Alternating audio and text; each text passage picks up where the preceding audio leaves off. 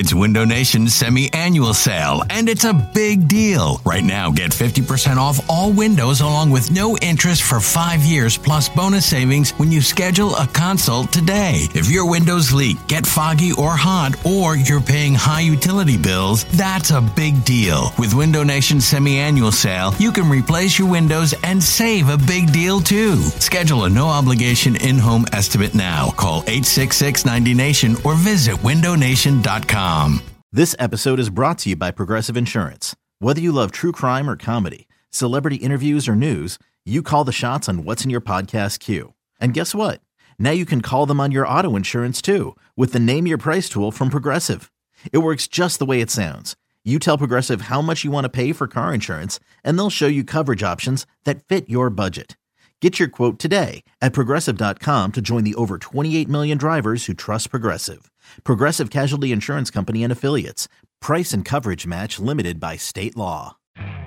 You could spend the weekend doing the same old whatever, or you could conquer the weekend in the all-new Hyundai Santa Fe.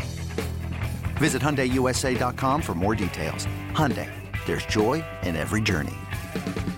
And to help us learn a little bit about the Philadelphia Eagles, he's the host of Bleeding Green Nation Radio on WIP Philadelphia. We welcome in for the first time John Barchard of Philadelphia WIP. John, thanks for your time. We appreciate it on a game day. Why would the Eagles trade Carson Wentz's BFF? That's the question I have, because you probably could have given Buffalo another receiver. Why give the Bills Matthews? Well, I don't think anybody's going to be able to get over the heartbreak of Jordan Matthews. That's certainly what it felt like. There were a lot of Eagles fans, even some beat reporters, throughout the last 5 or 6 days here. To be honest, I think it's a slam dunk trade for really both organizations. I mean, I look at it as, okay, Jordan Matthews is a throw-in for the Bills, and let's just see what happens in an expiring contract. The third-round pick is really where the meat of it is, I think, for the Bills, and I think that, who knows with the Bills in the front office, as you guys know, that you never want to give too much faith to kind of anybody in there, but it looks like they're heading in the right direction. They're accumulating a lot of picks. So I think this works out great. Now, I mean, from my perspective, I've always viewed Jordan Matthews as an average wide receiver who is on a team full of really historically bad wide receivers. And that's not a hyperbole or anything like that. I think that's just the truth of what, between Sam Bradford being here 2 years ago and Carson Wentz last year, it's been pretty bad. So a lot of the production goes to Jordan Matthews. He's a guy, to me, that I don't think can really play on the outside, and it looks like the Bills are going to try and fit him in there. And oddly enough, I was very high on Zay Jones coming out of the draft this year. I thought he would be a great replacement for Jordan Matthews because I think his hands are a lot better. I think there's a tiny bit more separation that he could create for the Bills. And then they signed Anquan Boldin all together. So in reality, I look at the Bills roster and I go, well, that's 3 slot receivers that are all trying to play, outside, inside, and whatever. And I think that's what Jordan Matthews is. I think he's a great wide receiver 3 possession guy. But I really don't see any style of his that can warrant, playing outside more than maybe 50, 60 snaps a year. I look at him as a transitional guy in between and trying to steal snaps away from, Philly Brown, who's our good friend of ours, and Jordan Matthews and things like that. So, I don't know what to expect there, but certainly I think what the Eagles needed an upgraded corner immediately. Darby does that for them, and I think it was a great move for both organizations. John Barchard is on the Eagles Radio Network pregame show, also the host of Bleeding Green Nation Radio on WIP Philadelphia, our guest here in the Sports Bar, Danger and Battaglia on ESPN Rochester. John, last year at this time, we were praising Eagles GM Howie Roseman. Wow, what a deal. He got a first rounder for Sam Bradford. And now this year, I get the sense that some Eagles fans may be looking at the deal that just occurred last week and be thinking, what is this guy doing? Why would they make that move now? Why would they get rid of Jordan Matthews? Why would they give up a draft pick? Has the fan base in Philadelphia turned on their new GM? No, in fact, I would say it's mostly positive, to be honest. I think there's they know what's going on in the secondary. Look, they drafted Sidney Jones. He's not going to play this year, but there's a lot of high hopes for him when he does recover and hopefully kind of take over in a in a CB1 type of role. You have Rasul Douglas, who's the other kid from West Virginia that was a third-round pick who's looked good in camp.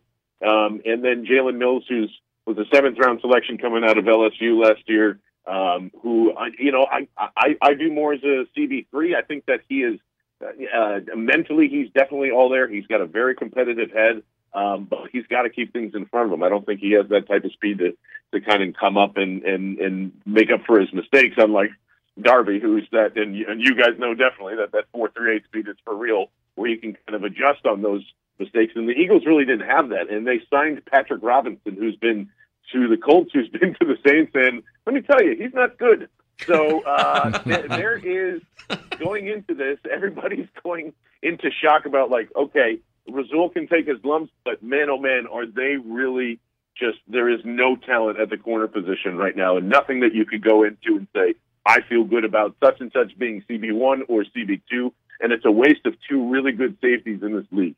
It's a waste of Malcolm Jenkins and Rodney McLeod, who can't really be safeties. They end up having to be slot guys, and that's what affected this defense going into it. Last season, it became one-dimensional after like a really hot start. Like, you got their slot corner got injured, and then that was pretty much it. The depth wasn't there anymore. I know that. Oh, sorry, go ahead. No, go ahead. I was just going to ask you which one, in regards to Carson Wentz, John, which Carson Wentz are we really getting here? Because here's a Carson Wentz last year that started off really well, and by the end of the year, statistically, he was one of the worst starting quarterbacks in the league. Was it a matter of rookie wall? Was it a matter of lack of weapons? What's the expectation for Carson Wentz here, year number 2? I think it's a combination of just everything. They were able to protect him early on. The running game was effective. You had Ryan Matthews who was healthy, and when Ryan Matthews is healthy, it's a good thing. But he's not healthy.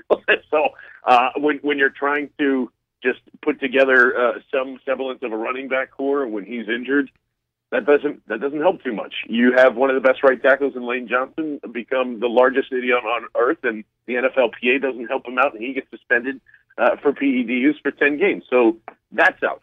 And again, I'm not making this up. They had one of the worst wide receiving corps I've ever seen run through this Philadelphia town ever last season. And you're just sitting here going like, wow, there's a lot of things wrong with this team. They switched over a bunch of things defensively, so there wasn't a lot to help out, along with just Carson, his mechanics were bad last year. I mean, they would be there and then they would be gone. That's why you always saw high throws and weird interceptions at times and missing wide open guys here and there. And I think it was just part rookie wall. He threw more than any other rookie in NFL history.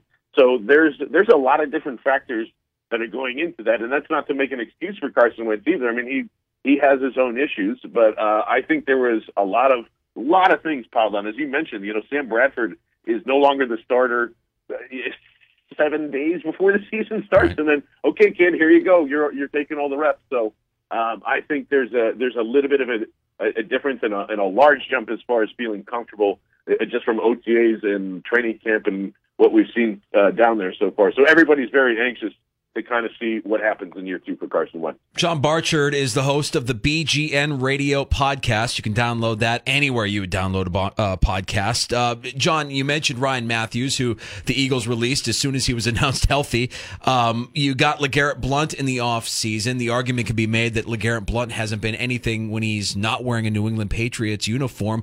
Talk about the Eagles' run game and expectations for this season with what they have there outside of LeGarrette Blount.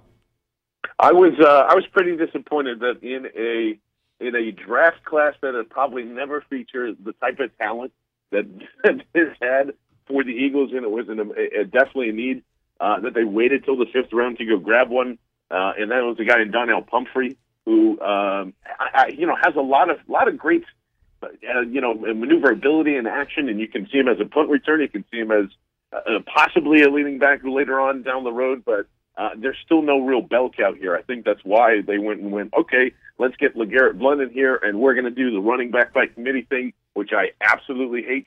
And it's going to be, again, I don't expect LeGarrette Blount to run more than 130 times, 139 times during the season. And if you see more than that, I would be absolutely stunned and shocked, because they are probably going to use him in just situational roles.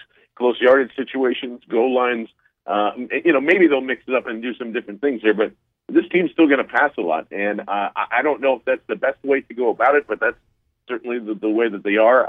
I think there are some things about LeGarrette Blount which have been a little overblown. Sure, he had a ton of carries last year, but most of those when Brady was out and he's playing with guys like Jacoby Brissett and obviously Jimmy Garoppolo there for him, so they leaned on him heavy. During those, it tapered off towards the end of the season. I don't think it's really going to affect it, but you can definitely tell that he's doing the veteran steps out there. Maybe he's enjoying the low man throughout summer here. He's not really hitting the hole that hard, but we'll have to see. I'm more concerned about the offensive line and that middle. It was a problem last year.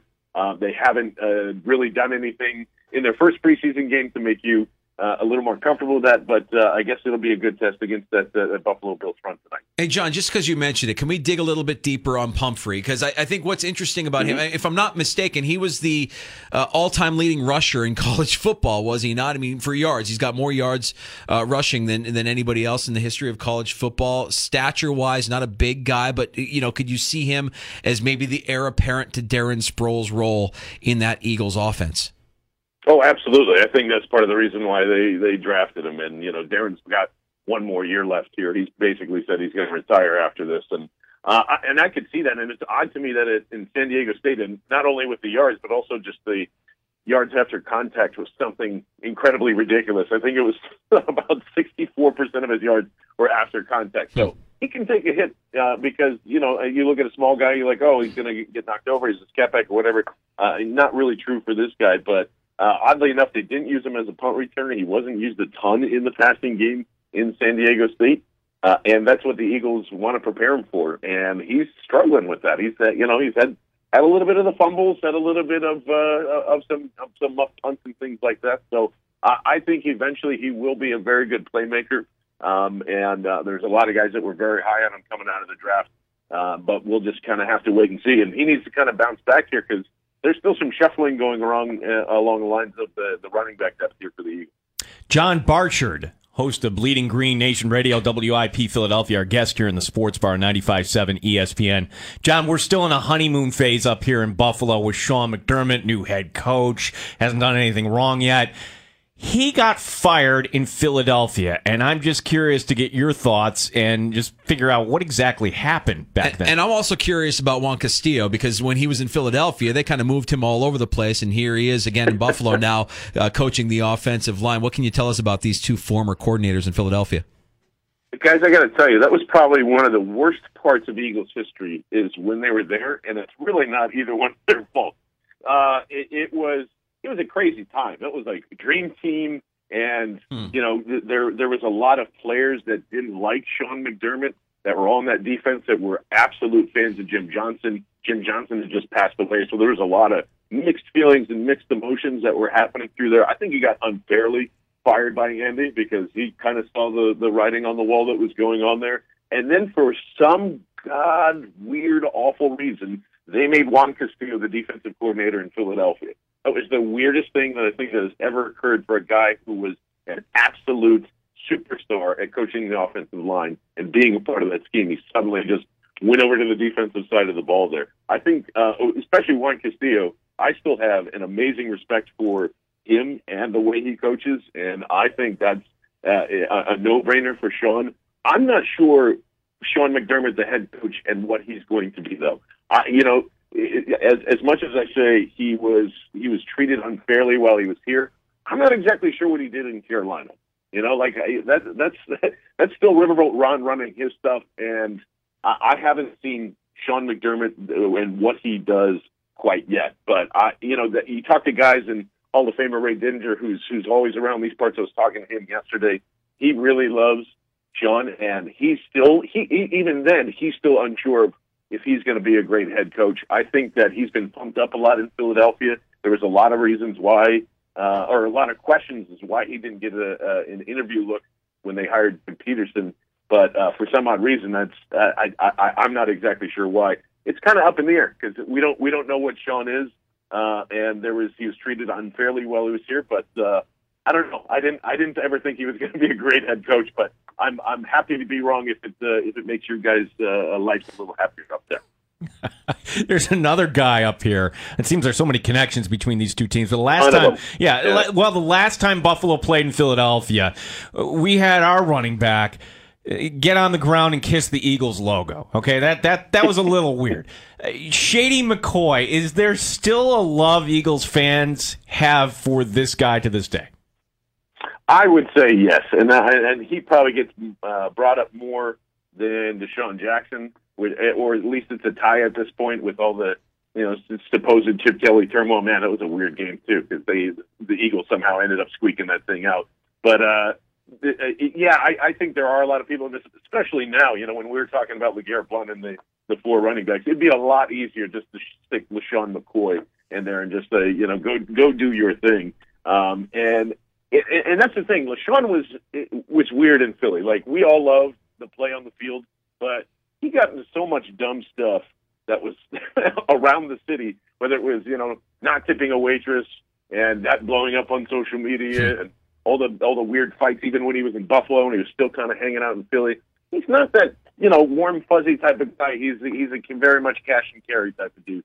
And that, sometimes that rubs people the wrong way. Sometimes it doesn't. But I definitely think, as far as the field play is concerned, there are a lot of people that would love LeSean McCoy back here instead of Kiko Alonso, who's down in Miami. So that continues to be a thing that constantly comes up here. Looking forward to the action tonight in Philadelphia. The Buffalo Bills, the Philadelphia Eagles. You can hear the pregame starting at 5 o'clock here on ESPN Rochester. We've been talking with John Barchard, who's the host of Bleeding Green Nation on our sister station WIP in Philadelphia, the BGN radio podcast, and the Eagles Radio Network pregame show. John, it was great having you on. Look forward to talking to you again real soon. Enjoy the game tonight. Absolutely. Next time, ask Sigmund about non-fantasy stuff because his mind is amazing. We have him on all of the time. And Gene, seriously, dude, Steely Dan, come on, man. Come on, man. Wait. Whoa. What do you like, John, if you're going to call me out on that? Everything but Steely Dan. Literally, I would take Madonna over Steely Dan. I would take whatever over Steely Dan. Listen, John, the little yacht rock might help you in that area, like John. To listen to some Steely Dan while he's oiling the teakwood deck. Get some Maynard in your life. Get some Daft Punk in your life. Get some anything but Steely Dan. Good Lord. I'd agree with you on both points, John, on the Sigmund point and the Gene point. Awesome having you on. John Barchard, our guest here in the Sports Bar. Talk to you soon, bud. Thanks, guys.